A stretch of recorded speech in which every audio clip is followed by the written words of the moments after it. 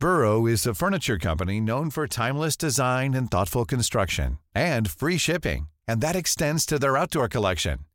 Their outdoor furniture is built to withstand the elements, featuring rust-proof stainless steel hardware, weather-ready teak, and quick-dry foam cushions. For Memorial Day, get 15% off your Burrow purchase at burrow.com/acast, and up to 25% off outdoor. That's up to 25% off outdoor furniture at burrow.com/acast. Hey, it's Ryan Reynolds, and I'm here with Keith, co-star of my upcoming film, If, only in theaters May 17th. Do you want to tell people the big news? All right, I'll do it. Sign up now and you'll get unlimited for $15 a month and 6 months of Paramount Plus Essential Plan on us. MintMobile.com/switch.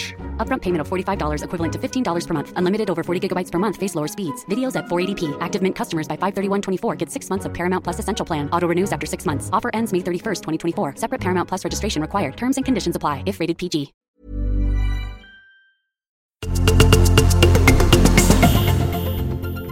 ...280 deltagare var med i de första moderna olympiska spelen i Aten 1896. Vid de senaste sommarolympiska spelen i Rio de Janeiro, då var det mer än 11 000 utövare. 280 poäng. Ja, det är ledarresultatet när vi är mitt inne i den alpina störtloppskuppen.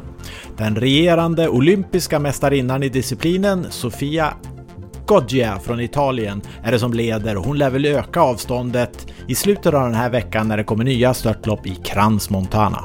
280 miljoner kronor tjänade den amerikanska tennisstjärnan Serena Williams 2019 när hon för 4:e året i rad blev den bäst betalda idrottskvinnan i världen. Mycket pengar, men långt bakom männens topp 10-lista. 280 ligamatcher för storklubbarna Ajax och Milan gjorde fotbollsstjärnan från Nederländerna, Marco van Basten, under sin karriär. Sanslösa 218 mål blev det på de här matcherna. Vilken spelare! Från fotboll till hockey och tvillingtema. Bröderna Patrik och Peter Sundström gjorde tillsammans 280 NHL-mål. Patrik stod för merparten av dem i Vancouver-tröjan, och Patrik var min barndomsidol när det gäller hockeyspelare, tillsammans med Tore Öqvist. Då i Björklöven ju. Men ännu vassare, alltså inget ont om tvillingarna Sundström, men ännu vassare i NHL var 280-or. Apropå 280. Födda 1980, Daniel och Henrik Sedin. De gjorde tillsammans 633 NHL-mål. Också faktiskt ju just i Vancouver Canucks. Ett kast på 280 meter blev guldresultatet, och det nya världsrekordet när VM i sportfiske, longcasting, avgjordes i Sydafrika 2019. Italienaren Filippo Mattepagano var rekordmannen. Mer på temat annorlunda världsrekord. Att göra en bowlingserie på 280 poäng, ja, det är ju inte det lättaste. Men tänk då att göra det här baklänges, bakåtvänd och utan att titta. Det här gjorde rekordmannen, amerikanen Andrew Cohen. Kolla på YouTube-länken. Titta här, Lasse. Kan du kommentera det här, Lasse?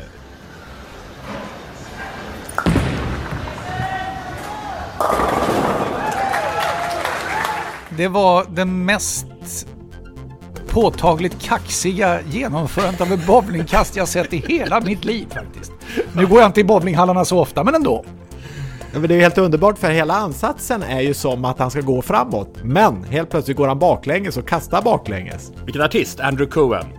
280 anmälningar för målkramar gjordes under säsongen som gick i Allsvenskan och Superettan i fotboll. Anmälningar som ledde till böter enligt svensk elitfotbollsprotokoll. Och regeln om ej ansvarsfullt målfirande under coronapandemin. Samtliga klubbar bötfälldes utom en. Trelleborgs FF. Starkt måste man säga att de lyckades undkomma det med tanke på det dramatiska straffomgörandet mot BP när de höll sig kvar i Superettan. Det borde ju rimligtvis ha kommit en del glädjescener och kramar där.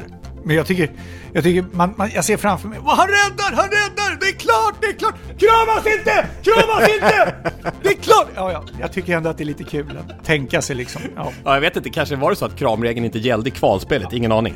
Vi konstaterar att i Sporthuset, där gäller håll avståndet. Och här är avsnitt 280. Med Jens, Lasse och Tommy.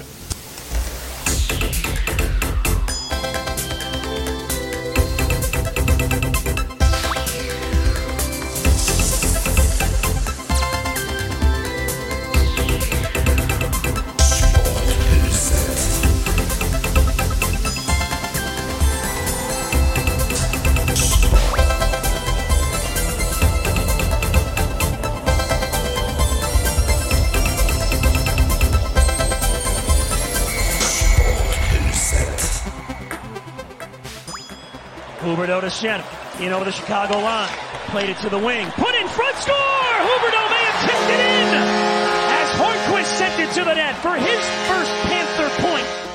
Publikchocken vill jag börja med.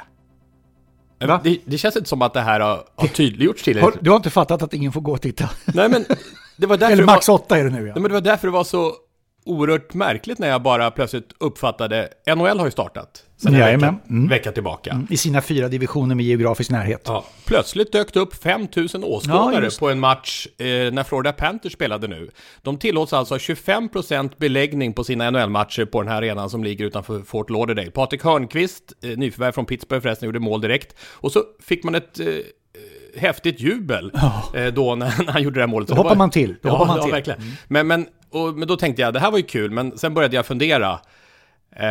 Patrik Hörnqvist sa i någon intervju förresten, såg jag att vi sa det till varandra efteråt, det här är ett privilegium att få ha fans på läktarna. Vi måste ta tillvara på den fördelen. Det gjorde de ju då när de vann den här matchen. 5000 åskådare. Men så gick jag och tittade på det här distriktet då, där i Florida där den här arenan ligger, och det är ju samma smittspridning som i Sverige. De hade 17 000 fall senaste 14 dagarna, och översätter man det till den svenska befolkningen så är det på samma nivå. Så gick jag in och borrade då i NHL, och det visade sig att det här är jätteifrågasatt. Det är flera klubbar som vill göra det här, men Dallas och Tampa har skjutit upp det här med tanke på den höga smittspridningen. Arizona, de körde. De fick ta in 3300 fans, men bara 2 dök upp. Som ett tecken på att inte ens publiken själva riktigt känner sig redo för det här. Och det var någon professor i Arizona där som uttalade sig och sa att det här är oerhört riskabelt. Lika mycket som i somras när vi pratade om att måste hitta lösningar för svensk idrott och publik och sådär, och lika mycket känner man ju nu att det här känns ju snarare smaklöst just nu, känner jag i alla fall. Man är lite nyfiken där på NHL-publiken om det finns någon form av snabbtester som görs så att de som kommer in inte är att de är kontrollerade på något sätt. För jag är lite nyfiken på hur det kommer att gå. Jag håller ju till i Malmö, sitter i Malmö idag också när vi spelar in det här, och vet att det snabbtestas vid Öresundsbron för att få åka över, och för de som arbetspendlar i Köpenhamn till exempel. Och jag tycker det liksom är sunt och vettigt, och fler snabbtester, och blir de effektivare vad tiden går, så kan ju det vara ett sätt att också säkra att de som kommer in på arenan är coronasäkra. Det är så. Det görs tester utanför på de som ska in, samtliga. Och det är många, det ska vi ge dem ändå, att det är mask på, det är hälsodeklaration, det är testning, det är mobilbiljetter, det är distansering 2 meter säkert. Ja, mer som det såg ut på läktarna i alla fall. Kontantlöst, utgångar, ingångar, successivt in och ut, nya plexiglas installerade i arenan, så att de har ju verkligen gjort alla sådana saker, så det ska vi ge dem. Alltså en spaning är att jag tror att vi kommer få se i vår här ett slutspel i Svenska Hockeyligan med i så kallad bubbla. Man kommer dra ner och spela i ett fåtal arenor bara, där lagen finns för att förhindra att covid-19 ska stoppa det. Det är en spaning, och det är troligtvis där vi kommer att hamna. Och det kommer bli då företrädesvis under april månad, blir det väl allra största del. Slutet på mars-april. Inkluderar spaningen någonting när man kan starta slutspelet? För det är ju lite intressant att se Brynäs som har 7 matcher mindre spelade än vad Frölunda har, och om vi nu liksom än inte är helt igenom den här piken med corona, så känns det ju som att det kan bli haltande tabell. Herregud, det är ju verkligen haltande tabell. Nu är Brynäs det som sticker ut just nu. I övrigt så är ju de flesta inom 2 matchers marginal. Men man har ju från Svenska Hockeyligan sett meddelat att grundserien fördröjs med 2 veckor. Så man skapar alltså ytterligare 14 speldagar. Just det. Och det funkar ju, eftersom ishockey-VM också sedan tidigare flyttats fram 2 veckor.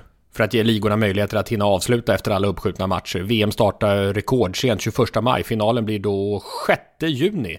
Och en av de största sportnyheterna den här veckan är ju att VM flyttats från Minsk i Belarus till slut efter den massiva kritiken som meddelade internationella ishockeyförbundet att mästerskapet flyttas med anledning av säkerhetsskäl kopplat till den politiska oron i landet. Det är så man motiverar beslutet. Och det lär ju inte vara någon tillfällighet att beslutet, som många tyckte borde kommit för länge sedan, kom direkt efter att huvudsponsorn, bilföretaget Skoda, gick ut med beskedet: vi hoppar av om det blir Belarus. Vi respekterar och står upp för mänskliga rättigheter. Snacka om ställningstagande ifrån huvudsponsorn där. Alltså Skoda som har varit 28 år har ju Skoda varit huvudsponsor för världsmästerskapen i ishockey. De gick ut och sa om VM placeras i Belarus eller ligger kvar där så som ursprungstanken var, då kommer vi dra undan vår sponsring. Och det är att sätta tryck. Jag är för övrigt förtjust också i att Erik Gustafsson i Luleå hockey till exempel var ute och sa att blir det VM i Belarus åker inte jag om jag blir uttagen. För att Anders Larsson, Svenska ishockeyförbundets ordförande, inte lika tydlig. Har ju sagt att vi tycker inte om det och så vidare, men har inte satt, vad var han uttryckte det som? Vi har inte satt några krav. Nej, han menar på att Svenska ishockeyförbundet har litat på att internationella hockeyförbundet kommer att hantera den här frågan. Och det har de mycket bevars gjort. Nu är VM flyttat och det är ett bra beslut. Och frågan är om det hade hänt utan att Skoda hade gjort så här. Jag tror inte det. Jag tycker det är intressant. Jag tycker ett starkt ställningstagande från Skoda. Tydligt och starkt och direkt avgörande skulle jag misstänka. Idrott och politik hör inte ihop, är ju liksom någonting som man brukar höra. Jag tycker faktiskt att det börjar bli mer och mer så att både aktörer och idrottsprofiler tar ställning i större och större utsträckning, och det skulle kunna vara ett tema i någon av våra kommande poddar faktiskt också. Vi kan ju ta Rashford som exempel, som slåss för att skolmat ska finnas till hands för skolungdomar i England. Vi har Megan Rapinoe som har varit en oerhört stark företrädare, och i det här fallet att Skoda är de som går ut och tar ställning när förbund och internationella förbundet inte vågar sätta ner foten, tror jag är någonting vi kommer att se mer av i framtiden. Det är lätt att hålla med de här atleterna som tar ställning. Det är, och Marcus Rashford och hans arbete och engagemang i Storbritannien för de som har det ännu tuffare än många andra. Det är ju... Det är underbart. Det är briljant. Underbart, alltså. Det är briljant. Avdelningen att han lyfter luren eller skickar ett direktmeddelande på Instagram eller vad det är, till Boris Johnson ja. på 10 Downing Street och säger Hi B, what's up? Ja. Och sen tar han ett gigantiskt ansvar, så det är värt att applådera. Sen ska vi ha klart för oss att diktaturer är ju måna om att få stora internationella idrottsevenemang, för det ger en diktatur möjligheten att visa upp sitt land från den allra bästa sidan. Och vi som var i Peking för de olympiska spelen 2008 förstår ju vad resonemanget handlar om. Därför att det var ju ett rent idrottsmässigt genomförande perspektiv ett strålande mästerskap.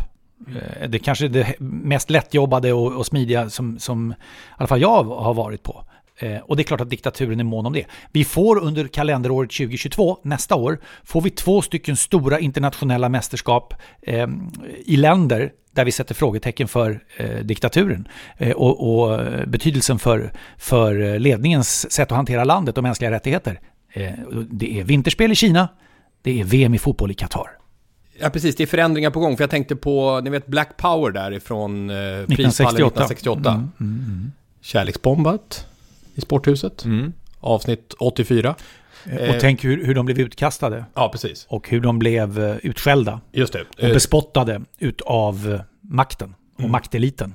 Ska lika glömmas bort. Framförallt gäller det faktiskt den här australiensaren Peter Norman som stod där med Tommy Smith och John Carlos. Han blev bespottad resten utav sitt liv i Australien för sitt deltagande i den protesten. Får jag läsa ett citat? These children are the future of this country.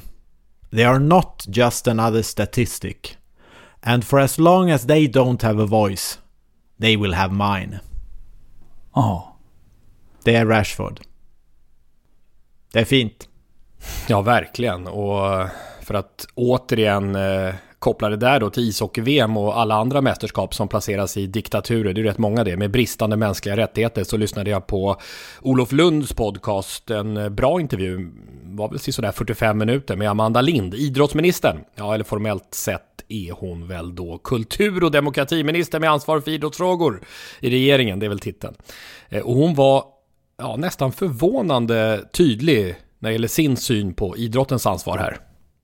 Jag tycker generellt när det gäller de här stora de allra största idrottsevenemangen, de som röner mycket extern uppmärksamhet, det är en hög status kopplat till ett ishockey-VM, naturligtvis också när det kommer till fotboll och OS.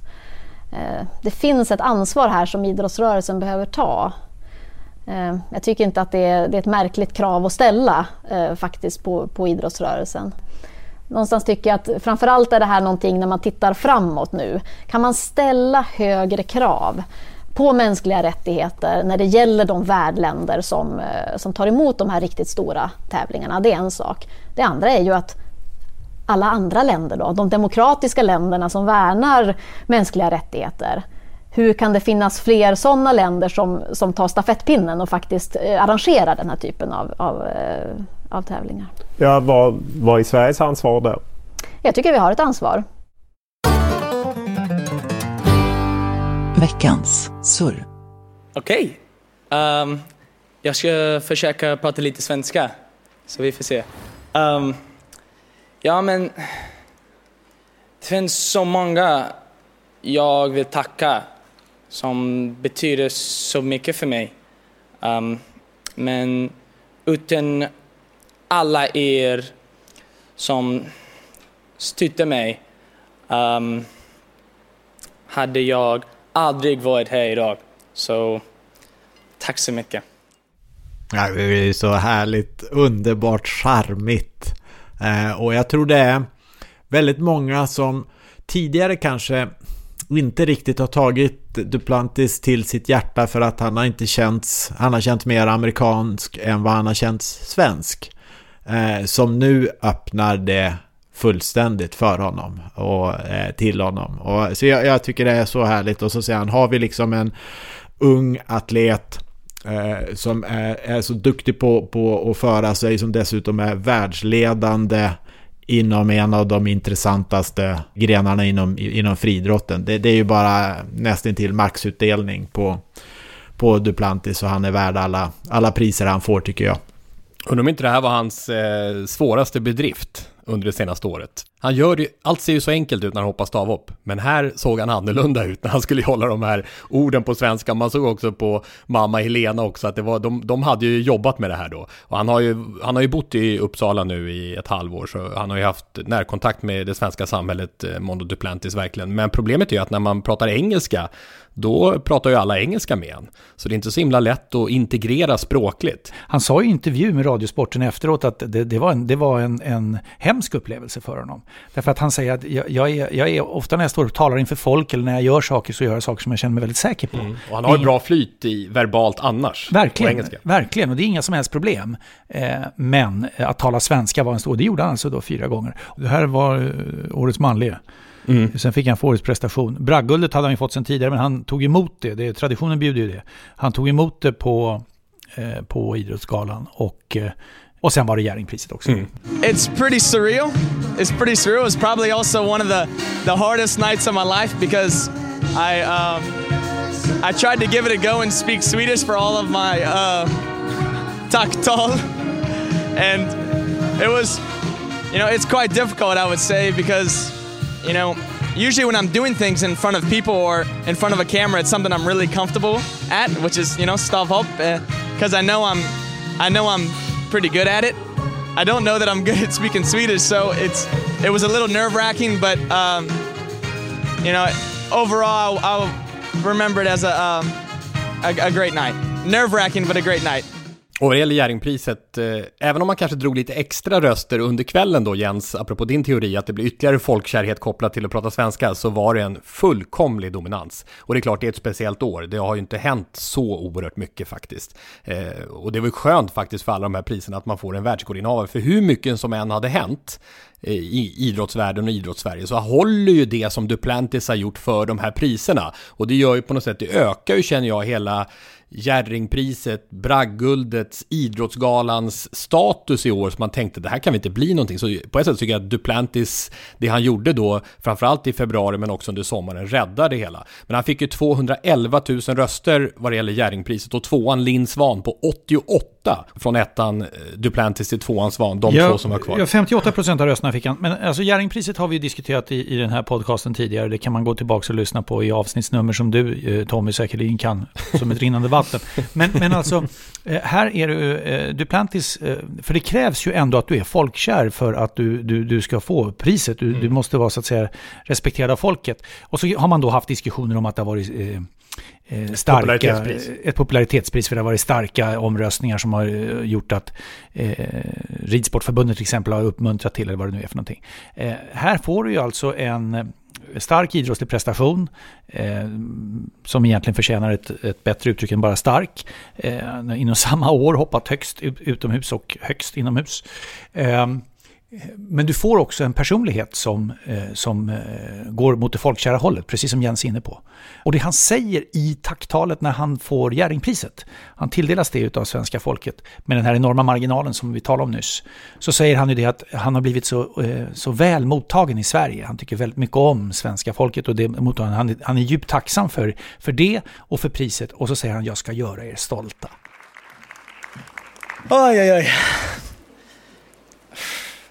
Tack till alla som röstade på mig. Svenska folket, jag är så tacksam för er. Jag känner mig så välkommen i Sverige. Och jag ska göra er stolta. Tack. Jag börjar nästan gråta när jag hör det. Men tänk att vara världsbäst, vilket han ju är. Och då vet vi ju då liksom när man slår Lavelnis och Bubkas världsrekord, så förstår man att det inte är vilka världsrekord som helst som man har slagit då. Men att behålla fortsatt en öppenhet, bland annat en öppenhet han har visat mot dig, Tommy, i intervjuer, en tillgänglighet, både tillgänglig vid tävlingstillfället och en spontanitet i sättet han har, så har man ju liksom hela kittet till att bli en superstjärna som han ju för all del redan är, men som du är inne på, Lasse, en folkkärhet också. Och i finalomröstningen, då står han alltså mot Linn Svan, som ju vann världscupen i sprint, som efter att hon utsett till årets kvinnliga höll ett strålande tacktal där hon pekade på att styrkan hos, framförallt hos tjejer, unga tjejer, och visa att de kan och ta för sig. Det var någonting som gick rakt igenom också. Så att det är inte så... Och en skidåkare slår man inte i första taget när det är priser. Du kan komma det ska gudarna veta. Ja, men alltså svenska folket är... Så att det var med en överraskande stor marginal faktiskt, måste jag säga, när Bengt Schött kunde redogöra för siffrorna senare på kvällen där. När Bengt Schött meddelar Radiosportens och Jerringprisets nästor meddelar röstresultatet, för det är föremål för analys. Och i övrigt så var det ju festblåser och prins Daniel och prins Carl Philip, alltså med smoking, och Bengt Schött in galant som prisutdelare för Jerringpriset. Bengt, sluta aldrig med det. Han är lysande. Och så står han och lämnar över till prins, alltså vidare. Och Kristin Kaspersen, kanonbra. Men det är klart, galan kommer ju för alltid fungera som ett bevis för hur mycket vi saknar publik. För det hade varit trevligt med både ätande och vanlig publik.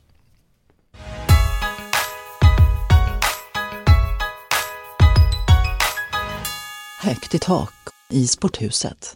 Göteborgs FC. Hjärta Häcken lika med sant. Kan det bli så, tror ni? Medlemmarna bestämmer. Och det initiala viftandet med armarna, den här nedläggande av förening och samgående och allt vad det var, har ju nu hamnat så som det ska vara, nämligen att medlemmarna ska bestämma. Och dels krävs det att Göteborgs FCs medlemmar säger att vi vill ha ett samgående, och dels krävs det i det här fallet att BK Häcken säger det. Jag hoppas det kommer bli ett digitalt extra årsmöte. Varför det? Jo, därför att förhoppningsvis stimulerar det ännu fler till att kunna vara med. Och det blir ännu mer intressant för mig. Därför att jag förstår att det finns en del som säger nej här. Det var väl Häckens supporterorganisation, tror jag, som sa nej. Men det innehåller ju inte alla medlemmar. Och det som är oerhört viktigt att säga här, därför att det här är en grundläggande demokratisk fråga, det är att varje medlem äger en röst. Inte 2, inte 0. Varje medlem äger en röst. Och ju fler medlemmar därför som är med och röstar i en sån här, som jag tycker synnerligen viktig verksamhetsfråga, desto bättre är det. Därför att då får man ju höra vad medlemmarna säger. Supporterorganisationen kan ju rent teoretiskt rösta nej med alla sina medlemmar. Men sen kan det finnas x antal medlemmar som är utanför just den. Supportrar är inte samma sak som medlemmar. Exakt, som i sin tur då säger att när de vill ha det här. Så, eller hur de nu röstar. Så det ska bli mycket spännande att följa. Jag tycker det är ur ett föreningsdemokratiskt perspektiv superintressant. Men frågan är, stora herrklubbar, damverksamhet. Vi har ju varit inne på det i Sporthuset tidigare också, att man bör ha båda benen. Det bör vara en verksamhetsförutsättning, har vi anfört. Samtidigt så är det ju skilda förutsättningar och det tar lång tid att få upp de här klubbarna då i högsta serien om alla ska börja från scratch.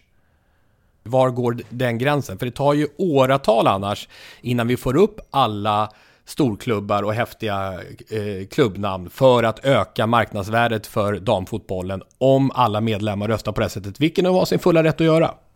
Jag tror det hade accelererat svensk damfotbolls utveckling om elitklubbarna hade haft damverksamhet i sin verksamhet från och med 2021.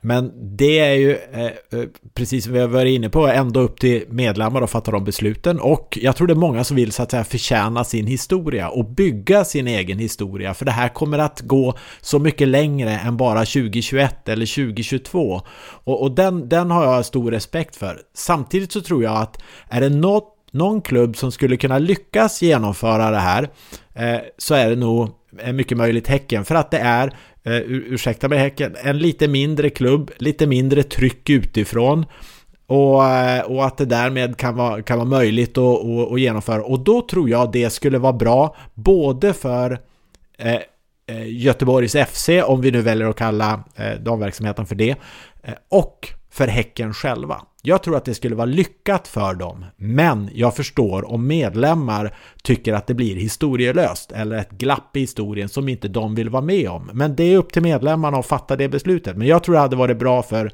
damfotbollen och för båda de här klubbarna. Vad säger ni? Vad säger ni? Vad säger ni? Vad säger ni? Vad säger ni? Vad säger ni? Vad säger ni? Vi finns på Twitter, @Sporthuset. Sporthuset podcast på Instagram. Tack för introleveransen. Många som dundrade den här veckan. Obducenterna Andy Törnqvist, Fredrika, Martin Ben Andersson, Erik Dahlberg, André Ulfborg, Andreas Johansson, Jörgen Eksvärd, Kalle Andreasson med flera. Sporthusetpodcast.se heter vår hemsida. Och vi fick en tanke ifrån Engelmark, som han heter på Twitter. Och denne Engelmark skriver då att jag har jobbat med demografiska marknadsanalyser i 7 år och det viktigaste är målgruppen. Målgrupp är kung! Exemplet med Leksand. Bara för att du gillar nötkött så finns det inget som säger att du gillar fläskkött. Herrhockey, damhockey. Gör om, gör annorlunda. Ta del av undersökningen från senaste avsnittet. Gör en områdesanalys. Gör en analys från souvenirshoppen. Hitta gemensamma nämnare. Jag lyssnade ju på podden förra veckan när det var hos Peter Alvin, sportnavigatorn, med stort intresse. Och då var ju bland annat den här frågan som Thomas Johansson hade när det gällde damhockey och herrhockey i Leksand. Och sa det att vad ska vi göra? Vi har spelat match i SHL och sen håller vi uppe, alla vi bjuder på gratis korv och fika bla bla bla, men alla går hem efter herrmatchen, när SDHL-matchen kommer och Leksand, då är inte folk kvar. Så ingen vill ju kolla på den dammatchen då, vad gör vi? Och då sa Peter Alvin så här: ja, men det kanske är en målgruppsfråga. Och den tänkte jag var, alltså det vill säga målgruppen för SDHL-matchen när Leksand lirar är inte samma som SHL-matchen. Det är inte samma målgrupp som ska titta på manligt och kvinnligt. Och då tänkte jag så här, men kanske är det där, varför, just för att BK Häcken tar sig an Kopparberg i Göteborg, så blir det bättre för dem. Det är inte säkert att det blir mer folk på matchen, att det blir med fler sponsorer, att det är inte säkert. Ja, men man hade kunnat sätta det från den här vinkeln. Idrott, om vi tittar på lagidrott, har främst distribuerats via digitala kanaler. Du får tag på någon länk eller på någon plattform som inte är tillhörandes stora tv-hus. Vilket har gjort att de som konsumerat säkert damhockey, säkert allsvensk damfotboll. Jag misstänker att det kan vara liknande med handboll och basket. De konsumenterna är vana att söka efter vart de ska hitta det, sitt innehåll och sina matcher. Och spelare och ledare tror jag på damsidan är mycket mer vana vid att skapa innehåll själv med mobiltelefonen, anpassat för sociala medier. Vilket innebär att jag tror det finns egentligen inom damidrotten en större digital mognad på så sätt. Och se till att dra fördel av det här. Det vill säga, gör inte ett traditionellt manligt sportevenemang av det. För de här som finns där på damsidan, de är mycket öppnare för att göra annat typ av innehåll som jag tror skulle kunna på herrsidan framstå som nästintill revolutionerande. Och då får man ju så att säga skapa ett evenemang som också tilltalar den målgruppen och använd fördelarna med damernas digitala mognad. Så, och det Alvin pekar på i sitt material, det var ju just att det är bland de yngre som damligorna ökar i popularitet. Det är inte bland de äldre. Alltså, ta och följ 10 Instagram-konto, 10 TikTok-konton för manliga elitspelare, och så tar du och följer du 10 kvinnliga. Jag tror faktiskt att du hittar bättre content på tjejsidan, för de är duktigare på det helt enkelt. Ska vi kolla Lasses digitala mognad? Vad har du på TikTok? TikTok.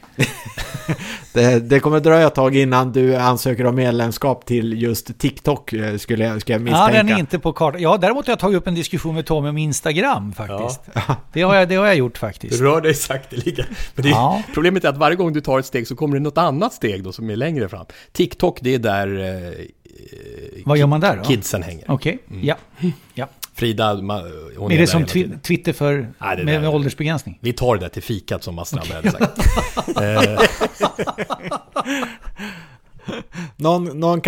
Någon av våra lyssnare som är väldigt insatta i TikTok kan göra en liten summering på 1 minut och briefa oss som vi skulle kunna lyfta in i podden, så att även våra övriga poddlyssnare som inte är bekväma med TikTok får en uppfattning om vad det är. Men alltså, ni är med där? Är du med där, Jens, på TikTok? Nej, det är jag inte. Men jag vet att det är väldigt populärt. Och att många som tidigare konsumerat Twitter, Instagram nu intresserar sig för, och Snapchat för den delen också, intresserar sig för TikTok. Men apropå Alvins undersökning, en grej till bara som jag tänkte på. Handbolls-VM pågår ju. Och för det var många som hörde av sig om det här med sporterna. Då fick vi faktiskt hela listan på det utvecklat sedan de startade 2013 också. Om det är någon som vill ha det så kan ni hojta till, så kan vi skicka den. Peter har listan. 2013 till 2020 är sporterna utvecklats. Den sport som faktiskt har nästan mest gått bakåt, det är handbollen. Vad gäller de lite starkare sporterna sett den här perioden. De har gått från att 24%, alltså var fjärde svensk följde handbollen i media för 7-8 år sedan. Och nu är det var femte. Så det har gått tillbaka. Och då tänkte jag på det nu när det är VM. För nu vann ju Sverige precis när vi spelade in det här mot Egypten. Och det var en meriterande seger. Kanske de låg ju under med var det 3 mål i paus. Ja. Och vände och vann. 24, det var skarpt gjort. Nu kommer den här mellanrundan. Kan det vara det mest ointressanta uttrycket? Som uttryck betecknat så ligger det bra till i alla fall. Det ligger mellanmjölkskänsla över det faktiskt. Men gills alltså, inte liksom. Nej, men alltså jag tycker så här, jag tycker det finns en logik i de här siffrorna, tycker jag, som handlar om profiler. Det är liksom därför att om jag handbollen är samma sak. Man kan räkna upp handbollslagen nu jämfört med. Nej, men det är det jag menar. Det är det jag menar. Exakt. Det vill säga det är färre profiler. Det är samma sak om jag tittar på jämförelse med fotboll och hockey som är toppar. Så är det så att om du tittar på strikt allsvenskan i fotboll och superettan samt SHL och hockeyallsvenskan, så är det identiska siffror. Så skillnaden de två emellan, det mäts på annat sätt. Kanske landslag, kanske utländska ligor. Att man är intresserad av, som du sa Jens för flera år sedan, intresset för Cristiano Ronaldo, intresset för Lionel Messi, intresset för Zlatan Ibrahimovic är större än intresset för kanske FC Barcelona eller Real Madrid som det var då och så vidare, va? Och det tycker jag är logiskt, därför att ishockeyn har inte de profilstarka landslagen. Ishockeyn har inte profilstarkt i svenska hockeyligan om du jämför. De sticker ut i NHL och KHL och Schweiz ganska och världsspelarna är inte heller det är inte lika många som känner till Conor McDavid som Lionel Messi. Därför man får aldrig se dem på världsscenen. Alltså när du kommer till ett världsmästerskap i fotboll, då stannar ju fotbollsvärlden upp, och faktiskt, då stannar ju hela idrottsvärlden upp. Det mest betittade ögonblicket i världen är avsparken i VM-finalen vart 4:e år. Utan tvekan. 100-metersfinalerna. Det är bara så. Du har en egen undersökning. Nej, men det är bara så. Därför att då är alla där. När de blåser anpfiff, blåser igång avsparken i VM-finalen, och de här blixtrarna smattrar på den tiden man hade. Nu är det mobilkamera i och för sig. Och det bara smattrar med alla som filmar, alla som visar, alla bla bla bla. Då står idrottsvärlden och ytterligare en del av världen stilla. Så är det bara. Ja. Och det är profilstarkt, och där är alla bra med. Ett världsmästerskap i fotboll snackas ju upp alldeles otroligt. Du kommer ju få samma sak för de olympiska spelen 2022 i ishockey. Om de bästa är med, då kommer det att bli omtalat. Det kommer att bli en diskussion. Kom ihåg hur det var inför Nagano OS 98 när de bästa var med för första gången. Vi kunde ju inte andas, vi chippade efter andan hela tiden. För det var så himla stort. Ska vi kärleksbomba? Nu ska vi kärleksbomba. Nu ska vi kärleksbomba. Ja, vi ska kärleksbomba. Kärleksbomba. Kärleksbomba. Kärleksbomba. Idag. Kära vänner. Där är kärlekspåsen. Här, ja, det hör nästan inte i olyckspåsen. Har du fyllt på här? Jo, det var lite lotteri. Och Jens, här är den. Ja, nu är den tom. Men det är den röda, ser du det? Det är det som är julpåsen. Där är julpåsen. Där är julpåsen. Vad gullig är den. Jag hörde ju att... Tripp-trapp-trull i storlek, ser du det? Det är som en familj. Så är det verkligen. Ja, det är faktiskt det. Måste ta en bild på familjen påse. Och grejen är så här. Hade vi nu aktiverat julpåsen, det får vi väl vänta med till nästa år kanske. Eller förlåt, december månad. Ja, eller vad gör vi med den? Junior-VM i hockey. Backhoppningen i... Jaha, det är olika grejer som sker under den tiden. Ja, klassiker runt omkring julen. Ja. Och minns ni vilken lapp som låg i påsen? Nej, men alltså, som vi tog senast. Vilket drag det blev. På folk som hörde av sig med ämnet och i ämnet varandes just det ska handla om. Nämligen idrottslärare. Det drogs ur kärleksbombningspåsen. Du sa till mig, jag vet vem vi ska ringa. Så Tommy, ring då. Sporthuset ringer upp.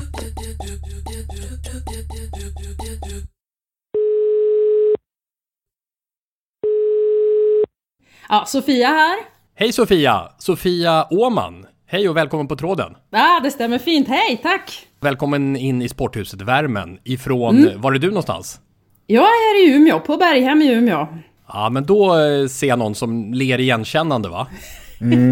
Det är som ljuv musik att höra Berghem och Umeå. Jag hade min mormor och morfar boendes på Muselivägen 4. Hur långt ifrån dig är det, Sofia? Ja, inte långt, bara något kvarter alltså. Herregud, då har du också cyklat de där backarna upp och ner. Eller du kanske går, eller joggar, eller springer. Ja, men hur man än gör så är det alltid uppför och alltid nerför. Och så närhet till Gamlia och motionsspåren där. Då förstår jag att du har ett genuint idrottsintresse i dig. Absolut. Vi är ju inne då i kärleksbombningsdel utav idrottslärare. Och du är ju ett välbekant ansikte, välbekant röst som träningsexpert på...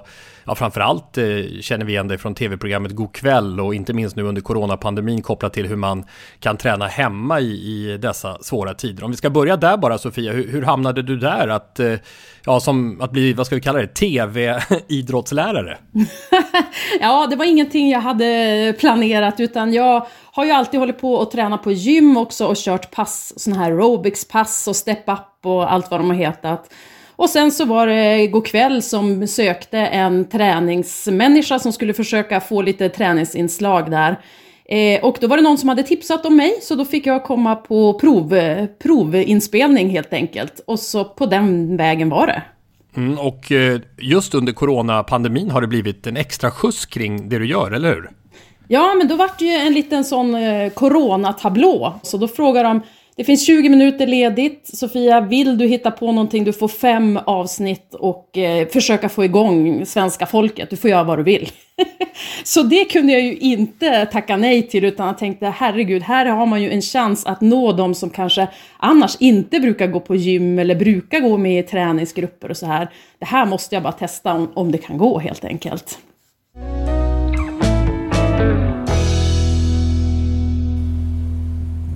Hej på er, jag heter Sofia. Idag bjuder jag på ett styrka- och konditionspass. Vi kommer varva en konditionsövning med en styrkeövning. Vi har 20 minuter på oss och vi börjar som vanligt med en liten uppvärmning. Hej på er allihopa. Idag så ska vi träna mage och rygg. Jag heter Sofia och jag kommer guida dig genom det här 20 minuters passet. Men du Sofia, vi ska ju kärleksbomba yrket idrott och fenomenet, tänkte jag nästan säga, idrottslärare. Hur ser din bakgrund ut just på den punkten? Ja, men jag har ju gått GH i Stockholm och läste till idrottslärare och engelska lärare. Och sen har jag jobbat på, jag har jobbat på alla stadier faktiskt, men mest på högstadiet och på gymnasiet. Ge din beskrivning av det som gör en bra idrottslärare, eller till och med mycket bra. Vad är det? Alltså jag har skrivit ihop, när ni sa att jag skulle få kärleksbomba mina kollegor, då tänkte jag, nu tar jag chansen verkligen. Så jag har skrivit ihop en liten radda här med vad jag vill säga. Så jag tänker jag bara bränner av det helt enkelt. Ja, underbart. Helt underbart. Kör. Ja, men precis. Jag tycker att idrottslärarna får alldeles för lite uppmärksamhet och kärlek i vardagen. Det är ganska mycket så här nidbilder som man brukar prata om så fort det blir idrott. Men idrottsläraren har ju en jättesvår uppgift att försöka sköta. Idrottsläraren möter varje dag stora klasser med barn och ungdomar med helt olika förkunskaper och förutsättningar. Vissa sportar flera gånger i veckan och andra hatar att träna. Då gäller det att vara både kreativ, flexibel, tålmodig och kunnig för att få ihop allt det här på en och samma lektion. Idrottsläraren ska ha en bredd för att kunna undervisa i allt från första hjälpen till simning, styrketräning, bollspel, skridskor, dans, yoga. Och då gäller det att få eleverna att prova en bredd av aktiviteter för att de ska kunna hitta något som de vill fortsätta med eller som de har användning av i sitt fortsatta liv. Man ska kunna spela en badmintonmatch med kollegorna på lunchen, våga bjuda upp till dans, veta hur man gymmar eller hänga med på en skidsemester till exempel. Dessutom så vill vi då undervisa på ett lekfullt sätt som triggar rörelseglädjen och får alla att känna sig delaktiga. Och det är inte det lättaste. Idrottslärarna de brottas varje dag hur man ska hinna se varje elev, kunna nivåanpassa, peppa men samtidigt vara tydlig med både betyg och hur man ligger till i sin utveckling. Idrottslärarna vill ju ge alla barn och ungdomar en bred rörelsebank, för forskning och erfarenhet visar att det är bra att utföra många olika fysiska aktiviteter när man är ung för att ha möjlighet att prestera på hög nivå när man blir äldre. Och det här har vi ju sett många idrottsmän som har berättat om i sin ungdom också.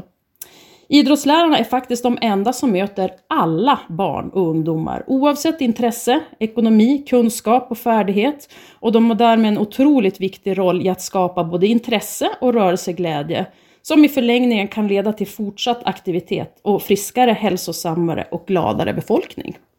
Så puss på er alla fantastiska idrottslärare där ute. Och ni som lyssnar, släng iväg ett mejl redan idag och lovebomba en idrottslärare.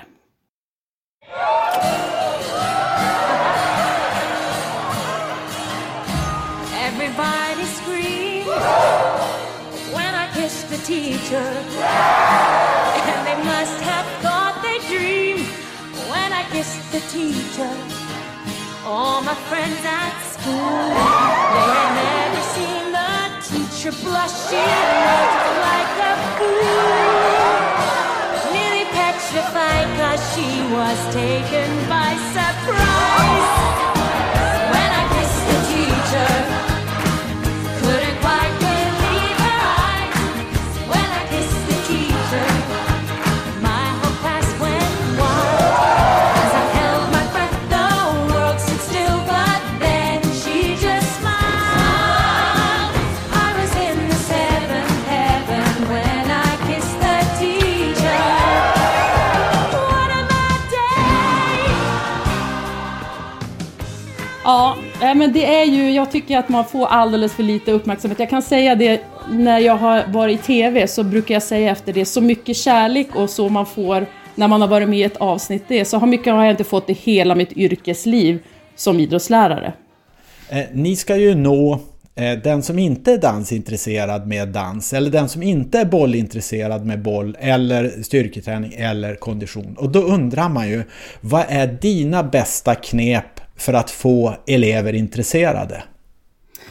Ja, men jag skulle säga att dels att skapa liksom en trygg miljö där man vågar testa och vågar prova om man vågar misslyckas.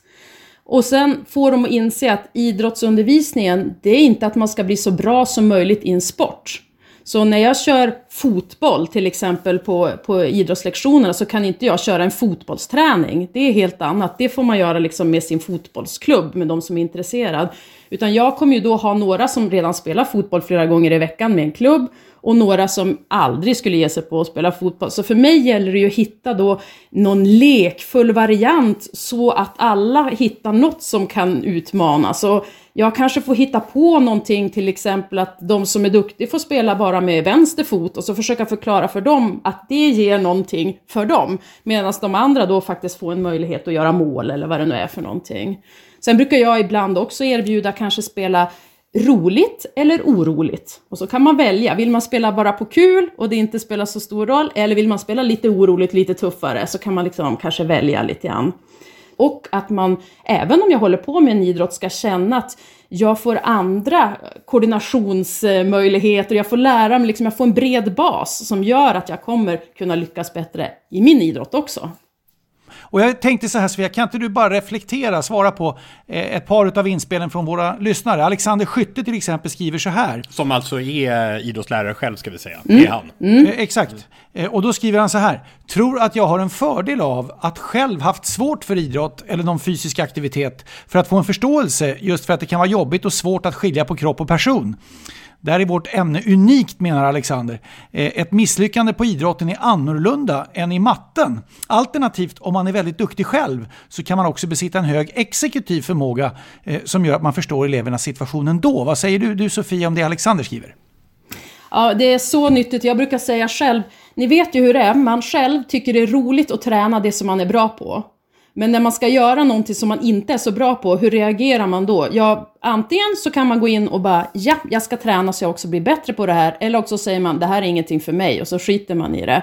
Och det är det här vi utsätter våra elever för varje dag. Att testa grejer som de inte känner sig trygga i, inte är så duktiga på.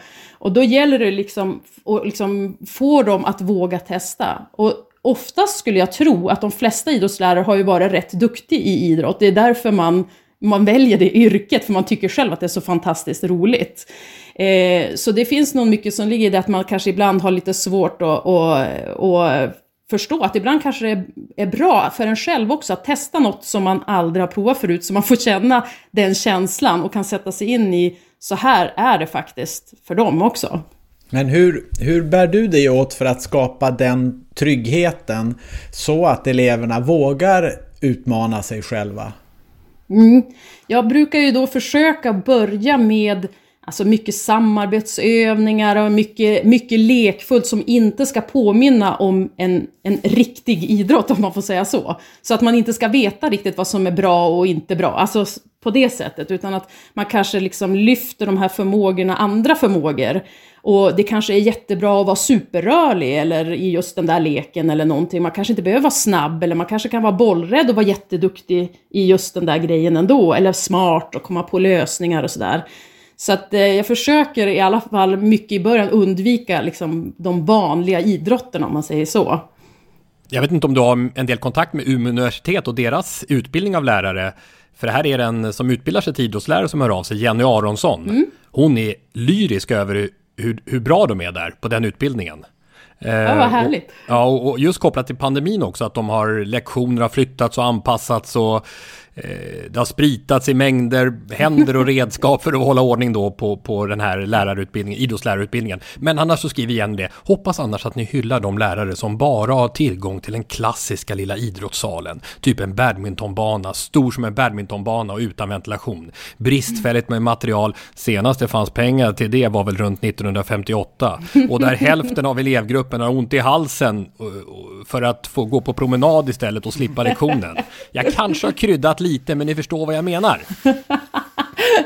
Absolut, och det är ju alltså, det där känner man ju igen så mycket, och det är därför jag menar att man som idrottslärare måste vara både flexibel och kreativ, för att man har inte, till exempel jag jobbar ju också på ett gym och leder pass, då finns det ju utrustning i massor och det finns till alla, så är det inte på skolorna. Man måste samsas, man måste hitta speciallösningar, man måste fylla vattenflaskor istället för att ha hantlarna, man får liksom vara lite kreativ, man får ta sats utifrån korridoren eller använda omklädningsrummen och vara i, och den här nu när det har varit pandemin har vi liksom varit i alla lediga lokaler vi har kunnat hitta för att liksom sprida ut eleverna och så. Och när en lektion börjar, det är nästan det stressigaste av allt, för då kommer alla och så ska alla berätta om vart de har ont, vad de inte kan vara med, vad ska vi göra idag, jag har glömt kläder, och så ska man samtidigt då få igång alltihopa. Så stor eloge till alla som kämpar på alltså. Du, vi har fler här. Mikael Larsson, han är själv idrottslärare i grundskolan, årskurs 1-6. Och han säger, och det har vi varit inne på det du har sagt också, men det primära med yrket enligt Mikael, det är att variera och motivera. Man får med sig alla genom att jobba lika mycket med takt och med rytm. Gymnastik, redskap, olika bollspel, idrott, friluftsliv, orientering, simning, skridsko, styrka etc. Viktigt att motivera och se alla oavsett nivå med variation och engagemang är mycket vunnet, hävdar Mikael. Så sant. Och det tror jag också att det ska skina igenom, just det här att man tycker själv att det är roligt. Och man kan liksom inte stå och skrika och hojta på eleverna, utan mer visa varför det är kul, och att man får en förståelse. Vad kan jag ha för nytta av det här? Varför ska jag göra det här? Vad kan det leda till längre fram? Eller vad lär jag mig på det här? Men jag måste fråga Sofia. Alltså för mig är ju en idrottslärare, det är ju ständigt en rätt sliten, vill jag för övrigt stryka under, träningsoverall. Den gick igenom samtliga årskurser tror jag, från årskurs 1 till sista på gymnasiet tänkte jag säga. Men i alla fall, många års användande av en träningsoverall och det obligatoriska visselpipan i ett band runt halsen. Är det så att det står inskrivet i grundförutsättningen för en idrottslärare alltjämt att det ska vara på det viset? Alltså jag kan säga att jag känner igen den där bilden från när jag hade idrott och var barn. Men jag känner inte igen den nu. Nu är det ju sportmode. Nu, alltså ungdomarna, de har full koll på vad jag har för märken på mig och vad har du senaste skorna och allting. Och de studenter som kommer ut, idrottslärarstudenterna, de är ju snyggt klädda och coola.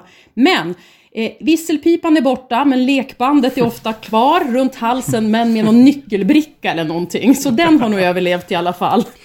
Det viktiga i ett ledarskap tycker jag, det är att förändras med tiden. Att klara av i ett ledarskap, det kan inte minst gälla tränare och ledare som vi upplever inom idrotten idag.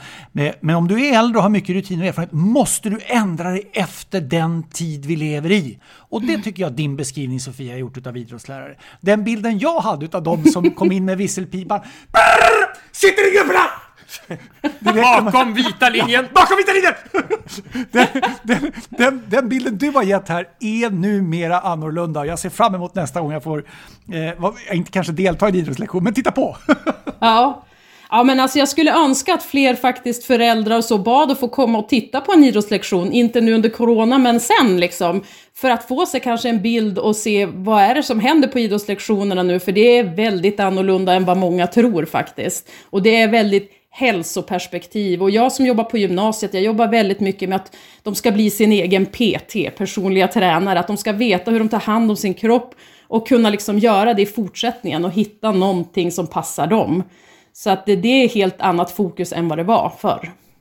Och också det här som vi har sett flera undersökningar om, att förutom folkhälsan hos ungdomar som blir mer och mer stillasittande i samhället, så finns det ju bevis på bevis att inlärningen förbättras om man idrottar en hel del. Och för en del så är det ju bara skolgympan, skolidrotten som är den kontakten kanske med med att röra sig. Vad säger du om det? Ja, men alltså det är ju det. Det är ju så fantastiska effekter man får av att när man har rört på sig så lär man sig saker fortare. Man blir mer kreativ, man blir bättre problemlösare. Man har lättare att koncentrera sig och fokusera. Så det är så mycket man vinner på att man skulle få lite mer rörelse. Och bästa hade ju varit om vi fick fortsätta och ha rörelse hela vägen upp till, åtminstone tills de går ut gymnasiet. Men gärna på universitetet också om det var möjligt. Och det som många inte vet är ju faktiskt att på gymnasiet så har de oftast bara idrott i 1:an. 2 lektioner i veckan i årskurs 1. Sen har man inget i 2:an och inget i 3:an. Så att där slutar idrottslektionerna. Och där skulle man ju verkligen behöva få följa upp det hela vägen upp tills de är mer vuxna liksom. För så fort det blir att det ska vara ett val, att man kan välja till det. Ja, men vilka väljer det? Jo, de som redan är aktiva. De som mest skulle behöva det, de kommer inte att välja det. Så det hjälper inte att lägga det som ett tillval, att man kan välja det. Utan man måste ha det som obligatoriskt för att man ska få den här folkhälsoeffekten, tror jag. Jag måste bara flika in det här med smälta isar. Alltså kommuner som smälter isen skulle ju samtidigt checka ut från alla beslutsfattande forum resten av sina yrkeskarriär. Det är så otroligt omöjligt att begripa. Men jag vill ändå hylla, det har ju sociala medier ju här på det sättet, men alltså när man ser hur de exempelvis, om vi går ännu mer norrut ifrån Umeå där du är, Sofia, så i Luleå utanför Coop Norrbotten Arena, Luleå Hockeylirar, vad gör de då? Jo, du får inte vara inne i ishallen, får inte vara inne i sporthallar, det är hög smittspridning, hur säger man så här? Nu pratar jag om barn- och ungdomsidrott. Vad gör de då? Jo, de spolar en is på parkeringen, för det kommer ju ändå ingen publik och ska titta på några matcher. De spolar en is på parkeringen. Och det blir ju succé. De får göra en is till därför att barnen vill ju ha den här möjligheten att röra på sig. Det är folkhälsa och det är lika viktigt som att det ska finnas idrott på schemat i gymnasiet hela vägen ut. Det ska finnas idrott eller rörelse på arbetsplatser som en viktig grundläggande del för att du ska prestera bättre på ditt arbete. En vettig chef får personalen att röra på sig. En icke-vettig chef blir kommunanställd som smälter isar. Torres mycket och Smilla. Bra, du får en stor applåd av mig. Jag hörde du, Torres och Smilla i bakgrunden som fällde där. Hundarna gick till och med igång på det där i bakgrunden. Den gamla hunden vaknade, jag var tvungen att belöna henne med att hon fick komma. Ja, men det är helt rätt. Alltså, man får vara lite extra kreativ i de här tiderna och hitta på lite grejer och försöka liksom hålla igång med allting och tänka just det att ja, men en kvart är bättre än inget. Så att ja, ut och njut. Härligt att träffa en entusiastisk människa, även om det var på Skype här eller Teams eller vad det nu var. Men det var härligt i alla fall. Tack så mycket för alla goda råd, och jag tror att jag talar för en otrolig, hela den här pärmen fylld med idrottslärare som hört av sig och andra lärare. De jublar över den presentationen du gjorde av yrket. Ja. Verkligen, tusen tack. Ja, kom ihåg nu då och lovebomba en idrottslärare nu då, på en gång. Skriv till era barns idrottslärare. Ge dem lite kärlek. Stort tack för att du var med oss i Sporthuset, Sofia Åhman. Tack så hemskt mycket.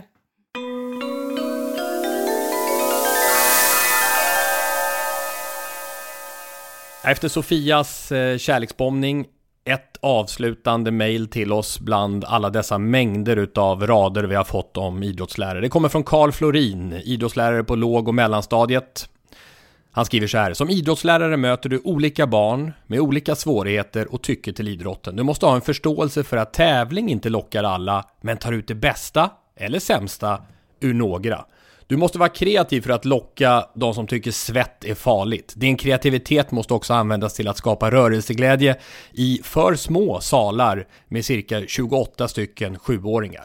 Men vår hemliga formel är att med rörelseglädjen förbättrar vi inte bara hälsan utan utvecklar förmågor i alla ämnen. Vi skapar glädje när man ser elever ta sig fram på skridskor för första gången.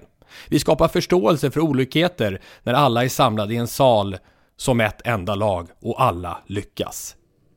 En kort skildring där av skolans kanske viktigaste ämne. Mycket bra. Ja, mycket bra. Mycket bra. Carl Florin, mycket snyggt. Och Lasse, du kastar över olyckspåsen. Nej, men alltså jag känner bara liksom att när eleverna kommer fram och säger Carl i skridskoåkning idag, härligt, och Carl säger nej, vi har smält isen.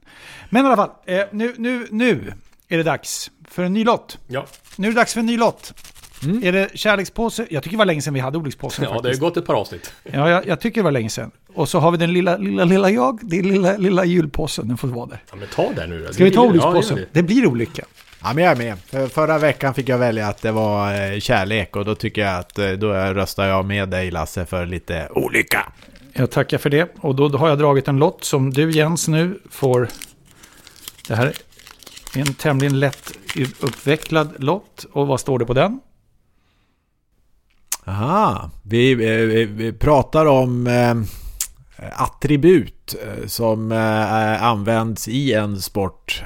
Vi pratar om utrustning kopplat till en sport. Vi pratar om vatten och simning och vad finns det för någonting som man då kan ha på sig och fick ha på sig ett tag som sen blev rätt omdebatterat. Hajdräkter.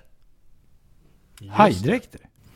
Lasse inte helt hemta med simningen, ser jag på ditt uttryck. Alltså det blev ju världsrekord på världsrekord på världsrekord på världsrekord på världsrekord på världsrekord i simningen och hajdräkterna förbjöds. Jaha. Okay. Och det gjorde att man fick göra om hela. Jag vet faktiskt inte hur det ska bli intressant att reda ut nästa vecka. Är rekorden tillbaka eller förbi den nivån som de hade under hajdräkterna? Det här är ju, och när är det här? 10 år sedan kanske? Ja, känns lite mer kanske till och med. Ja, men, ja. Och är det rätt att de är olyckspåsen hajdräkterna? Det här påminner ju om skodiskussionen i friidrotten.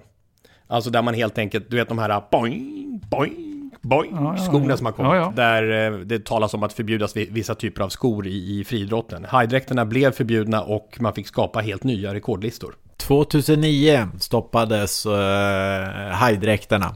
Så lite mer än 10 år sedan. Nej, men det stämmer. Efter rekordslakt. Ja, jag tror det var Peking. Snyggt. Där till exempel OS där så bara var det rekord hela tiden. Det var 2008 det. Ja. Nu har jag kommit från Bengt Schött förresten avslutningsvis för att se ihop Jerringpriset att det är den största segern i Jerringpriset, alltså differensen mellan 1 och 2 på senaste 10 åren.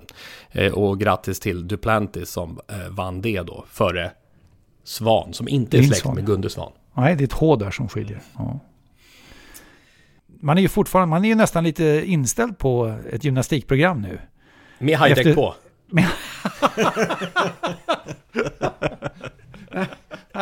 Det landar i en hundpromenad. Men jag gör det med ett leende på läpparna. Och sen skicka ut lite grejer på TikTok efter. Nej, men efter Sofias briljanta kärlek till idrottsläraren här. Ut på TikTok, Lasse, så hörs vi igen nästa vecka. TikTok, tack. Ja, härligt. Tack, ha det bra i Malmö, Jens. Samma, vi hörs. Och alla ni där ute, tack för att ni finns. Hej då. Håll avstånd. Everybody scream when I kissed a teacher, and they must have thought they dreamed when I kissed a teacher. All my friends at school, they have never seen that teacher blush. She looked like a fool, nearly petrified 'cause he was taken by surprise. When I kissed a teacher, I wanna kiss him. Didn't quite believe his eyes. When I kissed a teacher, I wanna kiss him. I hope that's went by. As I held my breath, the world stood still, but then he just smiled. I wanna kiss him. I was in the 7th heaven when I kissed the teacher.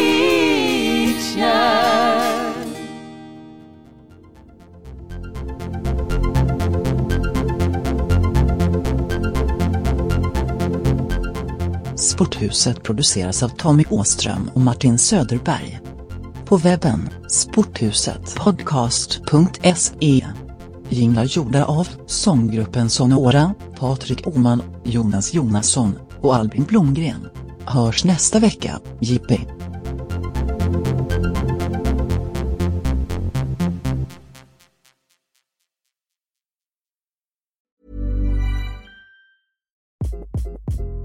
Hi, this is Craig Robinson from Ways to Win, and support for this podcast comes from Invesco QQQ, the official ETF of the NCAA. The future isn't scary. Not realizing its potential, however, could be. Just like on the recruiting trail, I've seen potential come in many forms as a coach. Learn more at Invesco.com/QQQ. Let's rethink possibility. Invesco Distributors, Inc.